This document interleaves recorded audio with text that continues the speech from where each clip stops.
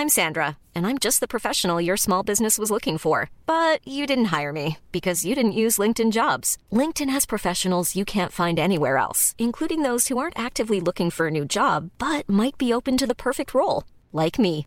In a given month, over 70% of LinkedIn users don't visit other leading job sites. So if you're not looking on LinkedIn, you'll miss out on great candidates like Sandra. Start hiring professionals like a professional. Post your free job on linkedin.com/people today.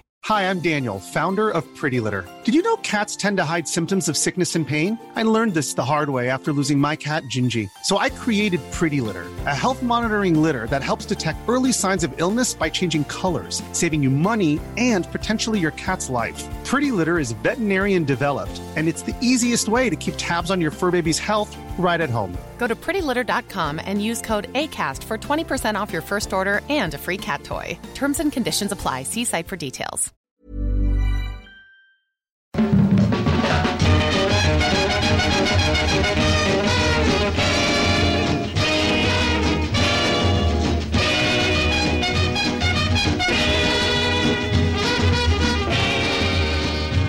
Hej!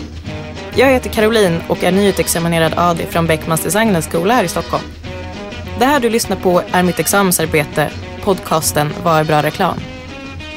I en rad avsnitt kommer du som lyssnare få följa med mig när jag möter olika personer och gräver djupare i vad som är och klassas som bra reklam. Bra reklam definieras till stor del genom reklamtävlingar och premieras med allt ifrån ägg till lejon och glödlampor. Men jag vill undersöka andra definitioner av vad bra reklam är utanför prishyllan. Hur ser en marknadschef på bra kommunikation och vad är det egentligen som går hem hos konsumenterna? I det här premiäravsnittet träffar jag Jakob Östberg, Sveriges första och än så länge enda professor i reklam och PR. Vi reder ut begreppet reklam och diskuterar vad bra reklam egentligen innebär. Välkommen till det första avsnittet av Vad är bra reklam med mig, Caroline Andersson. Hej Jakob! Hej! Du är ju Sveriges enda professor i reklam och PR. Ja, det stämmer. Sveriges den enda som har titeln professor i reklam och PR. Sen finns det ju andra som ägnar sig åt att forska om reklam och PR. Och som har titeln professor. Men om man vill liksom slå på trumman och hitta något unikt så kan man säga att jag är Sveriges första professor i reklam och PR. Hur känns det? Är det ensamt? Nej, det vore väl fel. Nej, men det finns ju många som forskar om den här typen av ämnen. Så att det känns absolut... För mig är det inte så viktigt att jag är Sveriges första professor i reklam och PR. Det är viktigt därför att det signalerar att det här är ett ämne som börjar tas lite mer på allvar, vilket det förtjänar att göra. Men i ett internationellt perspektiv så finns det ju många som sysslar med det här. Så att det är inte så speciellt som en del vill ha försökt få det till. Hur kommer det sig att du kom in på den här banan? Alltså jag har ju alltid forskat kring konsumtion och konsumtionssamhället och den roll som olika typer av kommersiella budskap som reklam och PR spelar i att forma vår konsumtionskultur och oss som konsumerande individer. Så att jag har alltid varit intresserad av reklam och PR på det sättet. Och det är också ur den vinkeln som jag liksom närmar mig det här ämnet. Så att för mig har det alltid varit intressant. Och sen när det dök upp en chans att söka den här liksom, reklam och PR-professuren så gjorde jag det. Men det är liksom den vinkeln in, hur det här formar vårt samhälle som alltid har varit det som jag intresserar mig för. Men vad är det din relation till reklam och marknadsföring? Den är ambivalent och väldigt motstridig. För att jag å ena sidan så kan jag verkligen älska det kommersiella, liksom det billigt kommersiella, fåniga reklamknep, saker som får oss att köpa som galningar. Å andra sidan så ser jag ju liksom den tomhet som är baksidan av konsumtionssamhället där reklam till stor del handlar om missnöjesproduktion, att få oss att känna att våra liv inte är så bra som de kunde vara, och sen så erbjuder oss en lösning på det här och få oss att tänka att jag trodde att mitt liv var bra, men nu så ser jag att de pekar på att så här kan man inte ha det, leva i den här misären med en gammal telefon som inte kan göra alla de här häftiga sakerna. Om jag bara skaffar mig en ny som kan göra alla de här coola sakerna och hjälpa mig att hålla kontakten med nära och kära så att jag blir en finare människa. Om jag bara agerar på det så kommer mitt liv bli bättre. Och så köper man det och sen så är man samma miserabla person och så hittar man någonting annat som man kan fokusera på. Jag menar, det är en ond cirkel där om man vill. Jag ser ju de aspekterna också. Samtidigt som jag tycker det är härligt när jag ser att något företag träffar rätt liksom, och plötsligt får alla att bara tråna efter den produkten. Jag tycker det är spännande, men jag ser båda sidorna. Men var det den härliga aspekten eller den kritiska aspekten som fick dig att börja forska i det och ta det ett steg längre? Den kritiska aspekten är det som har hållit mig kvar i det här. Helt klart. Det är det mesta, kanske nästan allt som jag gör, har en klangbotten av den här kritiska anslaget. Sen får man tona ner det i vissa sammanhang och upp det väldigt mycket i andra sammanhang. Men jag försöker, inte minst i kontakter med studenter, så har jag alltid det som en del i det hela. Samtidigt, jag är inte en motståndare till konsumtionssamhället i stort. Jag ser inte så här att vi måste förbjuda marknadskommunikation, måste ha planekonomi där man bara producerar. Nej, jag tror att en marknadsekonomi där marknadskommunikation är en del, det är bra. Men om vi bara kunde få de som ägnar sig åt att producera marknadskommunikation, allt från personer som sysslar med marknadsföring på företag till de som sitter på olika byråer, att få ett lite bättre verktyg att tänka på ett etiskt helhetsperspektiv, så tror jag att det hade blivit bra. Du säger ju marknadskommunikation. Anser du att det är samma sak som reklam? Nej, marknadskommunikation ser jag som ett bredare. Jag ser marknadskommunikation som det är reklam, det är PR, det är designen på produkterna, kommunicerar också hur affärerna ser ut, hur man jobbar med liksom, att ge anställda cyklar som de kan ha omkring med, liksom, så att man ser att här har vi ett miljövänligt företag. Alla de kontaktytorna.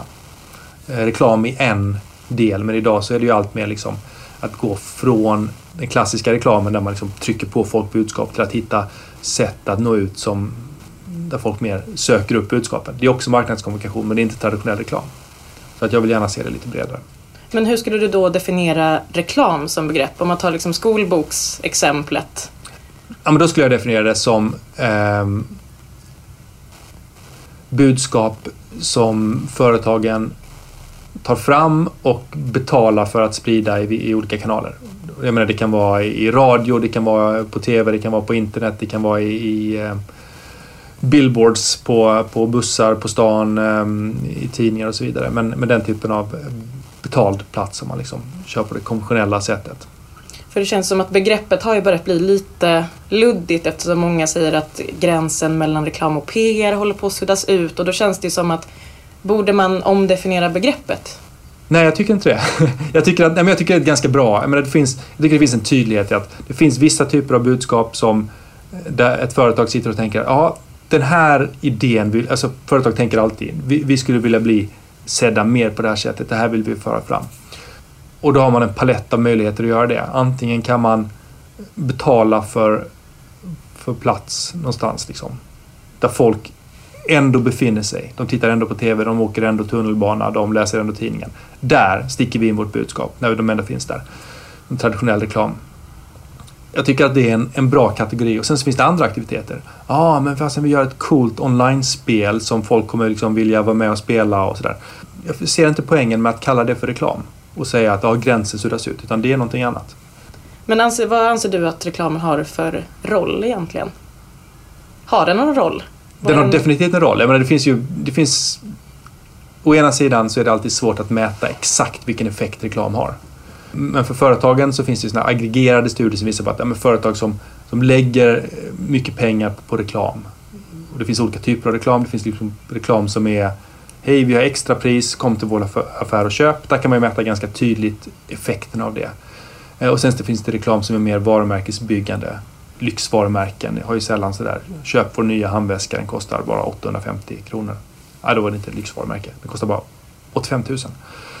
Men utan de har ju mer sådär en läcker miljö, varumärket, någon cool person och så ska man bygga image kring det. Imagebyggande reklam är mycket svårare att mäta direkta effekter av. Men för företagen så kan man ju se då att reklam har en effekt i att öka försäljning, stärka varumärket och sådär. Och så är det fortfarande idag, trots att gränserna suddas ut, så är det. Sen har ju reklamen en effekt på det sättet att den skapar det samhälle som vi lever i. Och det är det som jag tycker är mycket mer, inte mycket mer spännande, men jag tycker också att det är väldigt spännande och det är någonting som vi borde prata mycket mer om. Därför att en person som lever i en urban storstadsmiljö som Stockholm, de som översköljs med liksom flera tusen kommersiella budskap varje dag. Och vi lägger inte märke till så många av de här budskapen, utan de finns där liksom nästan blir en slags bakgrundsbrus. Så att om någon skulle fråga oss, hej, har du sett någon reklam idag? Så skulle vi inte kunna nämna sådär jättemånga, utan kanske så såg vi någonting i tunnelbanan som bara, shit, det här var galet, eller någonting som det snackades om. Men det mesta passerar förbi. Det betyder inte att det inte sätter några avtryck, utan det skapar dels en sån här diffus känsla av att det finns möjligheter där ute som man kanske skulle ta vara på. Och dels så skapar reklamen idag ett fundament för hur vi ska förstå vad som är en riktig man, en riktig kvinna, liksom mallar för hur vi ska vara som människor. Vad är liksom barn, förälder, anställd, chef, alltså alla de här sociala kategorierna definieras väldigt mycket utifrån den här typen av kommersiella budskap. Och de här rollerna, hur man ska vara som människa, vad som är en lyckad människa, vad som är framgång, så där, är det alltid definierats av olika typer av auktoriteter. Tidigare har det kanske varit liksom skolan, staten, kyrkan. Idag i ökande utsträckning så är det olika kommersiella aktörer med sina budskap som sätter den agendan.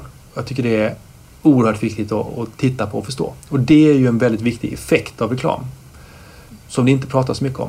Men att då säga att reklamen idag blir allt mer irrelevant, jag tycker det är helt för mig befängt. Därför att den är viktigare än någonsin för att definiera vårt samhälle. Tycker du då att den definierar eller speglar den? Det finns de som är såna här apologister, vet inte om man säger det, som bara hands off. Vi har inget med det här att göra. Herregud, vi sysslar bara med reklam. Inte håller vi på att skapa något samhälle. Herregud, vad tror ni vi är? Frånsäger sig ansvaret. Frånsäger sig allt ansvar. Och det är ett klassiskt knep som marknadsförare alltid använt och sagt att peka inte finger på oss. Men herregud, vi är bara ett gäng glada reklamare som gör lite coola grejer. Inte har vi makt att definiera vad som är viktigt i samhället. Utan vi speglar. För mig håller inte det argumentet, utan om man tittar på hur många miljarder som läggs ner på reklam, PR, annan marknadskommunikation per år, och hur mycket som läggs ner på att producera böcker, film, teater, poesi, andra sådana traditionella sätt där man sprider budskap omkring vad som är eftersträvansvärt och annat. Så är ju reklamen så ofantligt mycket större. Därför liksom bara pumpas in pengar i att tala om för oss hur vi ska leva våra liv. Så att varje enskild, man kan inte säga att det är liksom en enskild kampanj. Att men nu gör du reklam för kexchoklad på det här sättet. Har du tänkt på att du definierar mansrollen på ett nytt sätt? Nej, det är inte så det funkar. Men på en aggregerad nivå så bidrar allt det här till att skapa en känsla för hur vi ska vara som människor. Så när man gör reklam måste man helt enkelt tänka på det ansvar man har? Ja, jag tycker det är en väldigt, väldigt viktig del. Och någonting som man ju inte på de flesta utbildningar när man lär folk att syssla med reklam lägger så mycket på. Det finns kanske något litet seminarium kring att vara etisk eller att inte använda allt för stereotypa bilder av män och kvinnor och sådär. Det finns den typen av inslag, men inte den här fundamentala bilden av hur man skapar idealiserade bilder av hur vi ska vara som människor. Då glider du ändå in lite på det här som jag vill undersöka, vad bra reklam är eller kanske vad bra reklam skulle kunna vara. Vad anser du då bra reklam är? Alltså, bra för vem är ju frågan. Jag är lite osäker på exakt vilket perspektiv du är ute efter. För det finns reklam som är bra därför att den leder till försäljning. Och det är ett sätt att definiera reklam. Det finns reklam som är bra därför att den leder till ett starkare varumärke. Det behöver inte kortsiktigt leda till försäljning. Man hoppas väl någonstans i slutändan att det ska leda till det. Så det kan också vara en definition på bra reklam. Sen finns det reklam som är bra därför att andra inom branschen tycker att den är bra. Prisvinnande reklam och sånt som du har varit inne på tidigare och nämnt. Och som ibland lever upp till de andra kriterierna på bra som jag just nämnde. Men som ibland inte gör det. Och sen finns det då kanske reklam som jag skulle se som bra därför att den ifrågasätter samhällsnormer. Så jag kan tänka mig lek mer.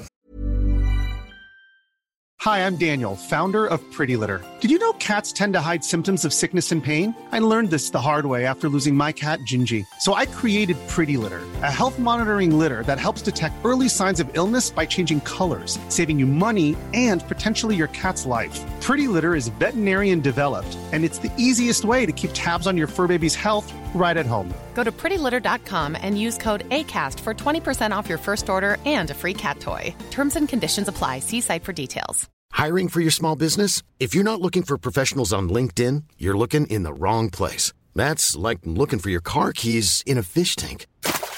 LinkedIn helps you hire professionals you can't find anywhere else, even those who aren't actively searching for a new job but might be open to the perfect role. In a given month, over 70% of LinkedIn users don't even visit other leading job sites. So start looking in the right place. With LinkedIn, you can hire professionals like a professional. Post your free job on linkedin.com/people today. Hey there, it's Michelle Norris. I'm host of a podcast called Your Mama's Kitchen. When I travel, I'm usually looking for a way to find a taste of home when I'm not at home. And one of the things I love to do when I am at home is entertain. And Airbnb allows me to do that. When I was in California recently, I rented a house that had a great kitchen. And when we were sitting around the table, we were all thinking, we're in someone else's house. Someone could be in all of our homes as well. If you have a home, but you're not always at home, you have an Airbnb. Your home might be worth more than you think. Find out how much at airbnb.com/host. Svenskt företag som har varit lite banbrytande med sina kampanjer, inte kanske så mycket klassisk reklam, men de har ju, leksaksföretag jobbar ju med kataloger till exempel, och då utmanar de traditionella könsroller där genom att liksom låta killar köra dockvagnar och sådär. De har inte en killsektion och en tjejsektion, utan de blandar. Det kan liksom vara en tjej i Stålmannen direkt som skjuter gevär och en kille, ja, sådär. En kille i en prinsessklänning.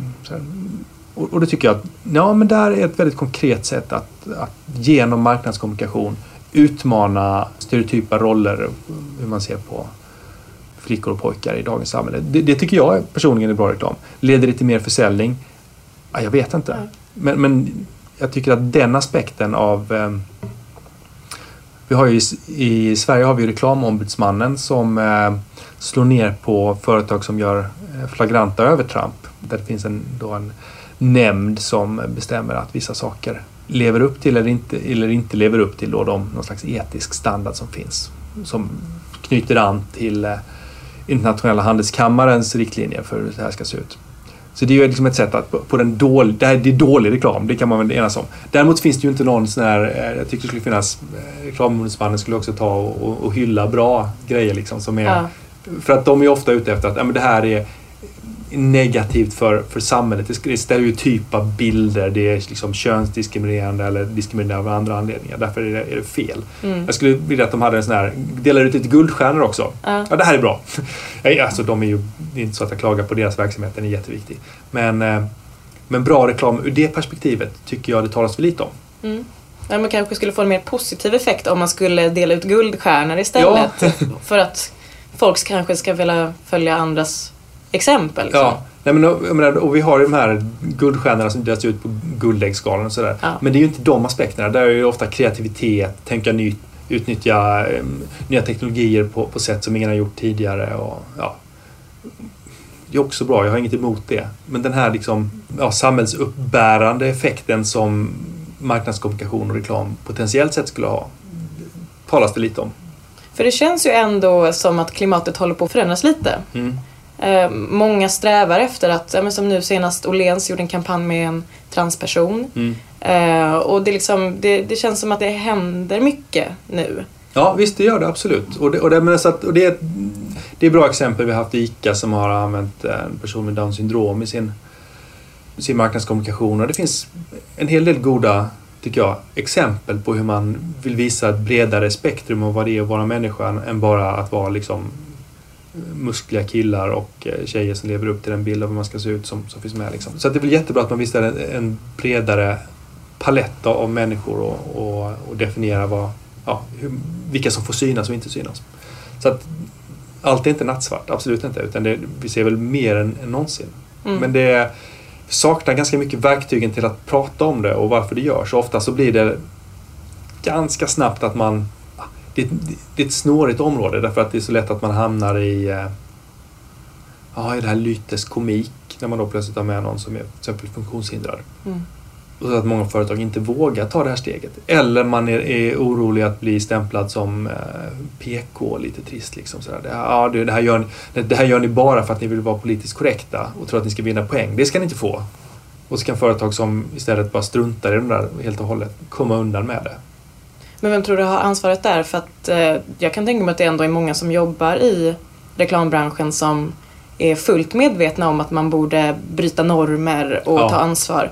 Men att det kanske oftast slutar med att kunden, alltså reklamköparen, är den som sätter stopp. Ja, visst, men det tror jag att de spelar säkert. Liksom, att de inte vågar tänka att det här är intressant och det här är banbrytande, men vi måste ju tjäna pengar och då kanske vi gör det bättre på ett annat sätt. Det är klart att den aspekten finns där. Förstår ju företagen också att de måste ju överleva. De kan ju inte tänka att vi kommer inte tjäna så mycket pengar, men jäklar vad fina vi kommer vara. Det funkar ju inte om man inte går runt. Så det är inte enkelt. Men då är det väl fint att det finns några som vågar testa gränserna, och det handlar ju också om att få oss som konsumenter att sakta men säkert bli lite duktigare på att se igenom de här budskapen. Och jag fört fram i andra sammanhang liksom idén att det är lite märkligt att släpps det en obskyr diktsamling, får ofta utrymme i dagstidningarna. Är det något som sätts upp liksom på en dansföreställning på Dansens hus, så kan det ägnas några spalter åt att diskutera liksom hur, men här illustrerar de den moderna människans existentiella ångest och spelet mellan kopplingarna mellan makt och kön liksom, och så, det är fint, och så diskuterar de här i detalj. Och jag tycker inte att det är fel. Däremot så tycker jag det är intressant att man så sällan diskuterar marknadskommunikation på det sättet, som ju många fler möts av varje dag och som kanske präglar vårt samhälle i mycket högre utsträckning än den här typen av kulturyttringar som når ett sånt fåtal. Så att få kulturkritiker och våra liksom publika intellektuella att diskutera reklamens sätt att forma vårt samhälle mer systematiskt. Det ser jag som en väg så att öka medvetandet och få så. Reklam och marknadskommunikation är en kulturyttring i sig som formar vårt samhälle väldigt mycket. Och den nagelfars inte på samma sätt som andra kulturyttringar. Hur ser du på då till exempel att guldägget och tävlingar som den finns som premierar en viss typ av reklam? Vad ser du för... Är det relevant?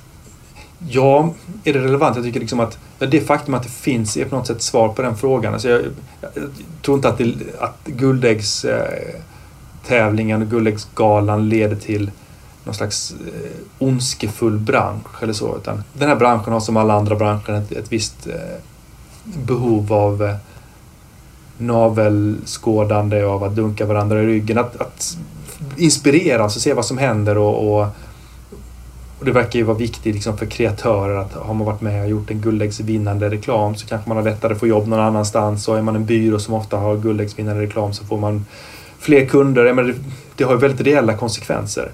Även om guldäggsvinnande reklam kanske inte alltid leder till i bra reklam på något av de sätten som är definierat bra reklam. Så har den ändå väldigt mycket liksom reella konsekvenser. Jag tycker att den fyller uppenbarligen en viktig funktion för branschen. Jag har inte emot det, men mäter det vad som är bra reklam? Nej, bara ur ett väldigt smalt perspektiv. Men det är ett perspektiv som förtjänar att finnas också. Hur kan man få ett bredare perspektiv på bra reklam? Ska man starta en till tävling som fokuserar på de andra aspekterna som också som kanske faller utanför ramarna för tävlingar som guldägget? Ja, men det är jag tycker det är en intressant idé liksom, att ta ett stort pris för de som i olika kategorier har den mest liksom samhällsfrämjande marknadskommunikationen. De som liksom progressivt utmanar konservativa normer i samhället eller konserverande normer i samhället. Nej, men liksom det hade varit jätteintressant att lyfta upp det. Men det är lite inne på samma spår som jag tycker att reklamombudsmannen skulle hylla de som gör riktigt bra progressiva saker. Det är liksom på det temat. Det hade varit jättespännande. Hur tror du att utvecklingen ser ut då för reklam och bra reklam? För att bra reklam som man såg den för 20 år sedan eller 50 är ju inte hur den ser ut idag, och framförallt antagligen inte om 10-20 år. I med den här utvecklingen med att man tar mer ansvar till exempel? Ja, men jag tror att det sättet som reklam görs på och det sättet som konsumtionskulturen ser ut på, de har liksom alltid utvecklats i någon slags dialektiskt förhållande där den ena liksom påverkar den andra och den andra påverkar den ena och så fram och tillbaka. Så det är ingenting statiskt, och det som var bra reklam för 30 år sedan, det är inte bra reklam idag. Och det som är bra reklam idag kommer inte vara bra reklam om 10 år, precis som du säger. Så att det har alltid varit det där växelspelet. Jag tror vi är på väg eventuellt mot en situation där företag på något sätt ska mer förtjäna sin plats genom att bidra med någon form av liksom relevant kulturellt material. Inte bara haka på någonting annat som är coolt eller häftigt, utan liksom vara där och skapa det själva genom att ha liksom intressanta kreatörer och sådär. Man ser liksom lite tendenser åt det hållet.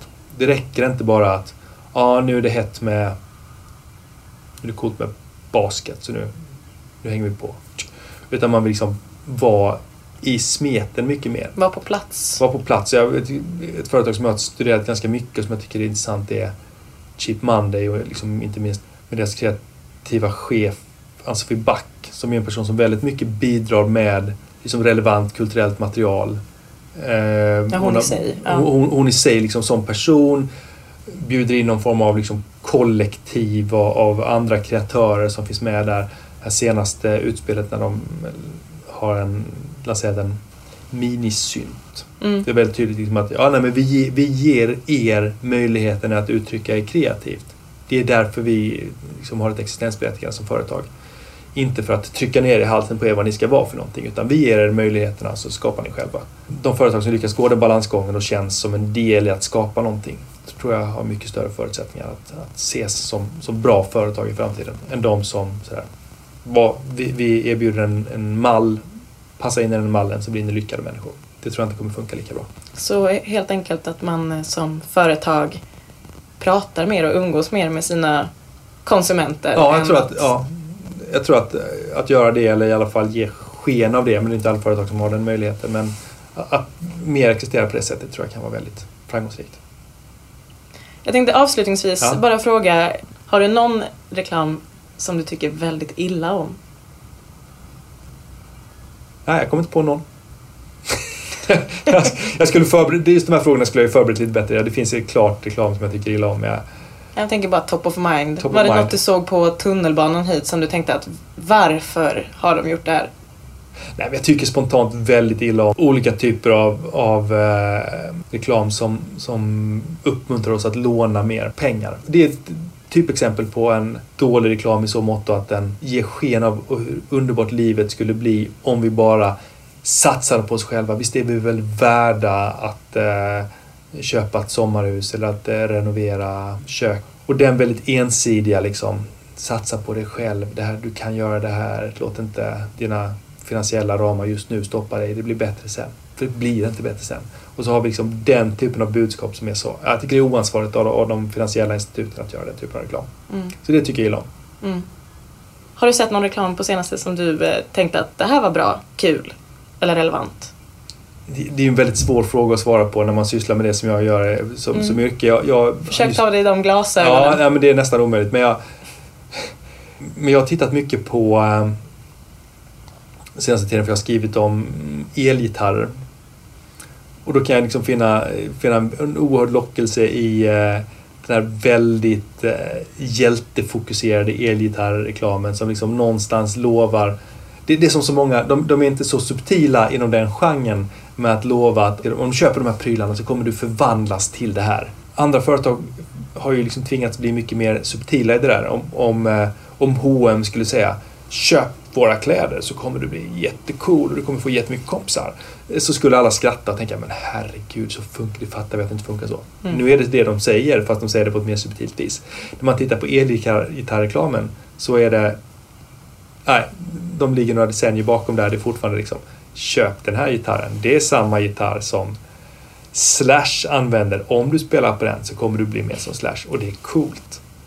Så att just nu har jag en fascination för liksom den lite retro-stuket i dagens gitarrreklam. Det kan jag rekommendera.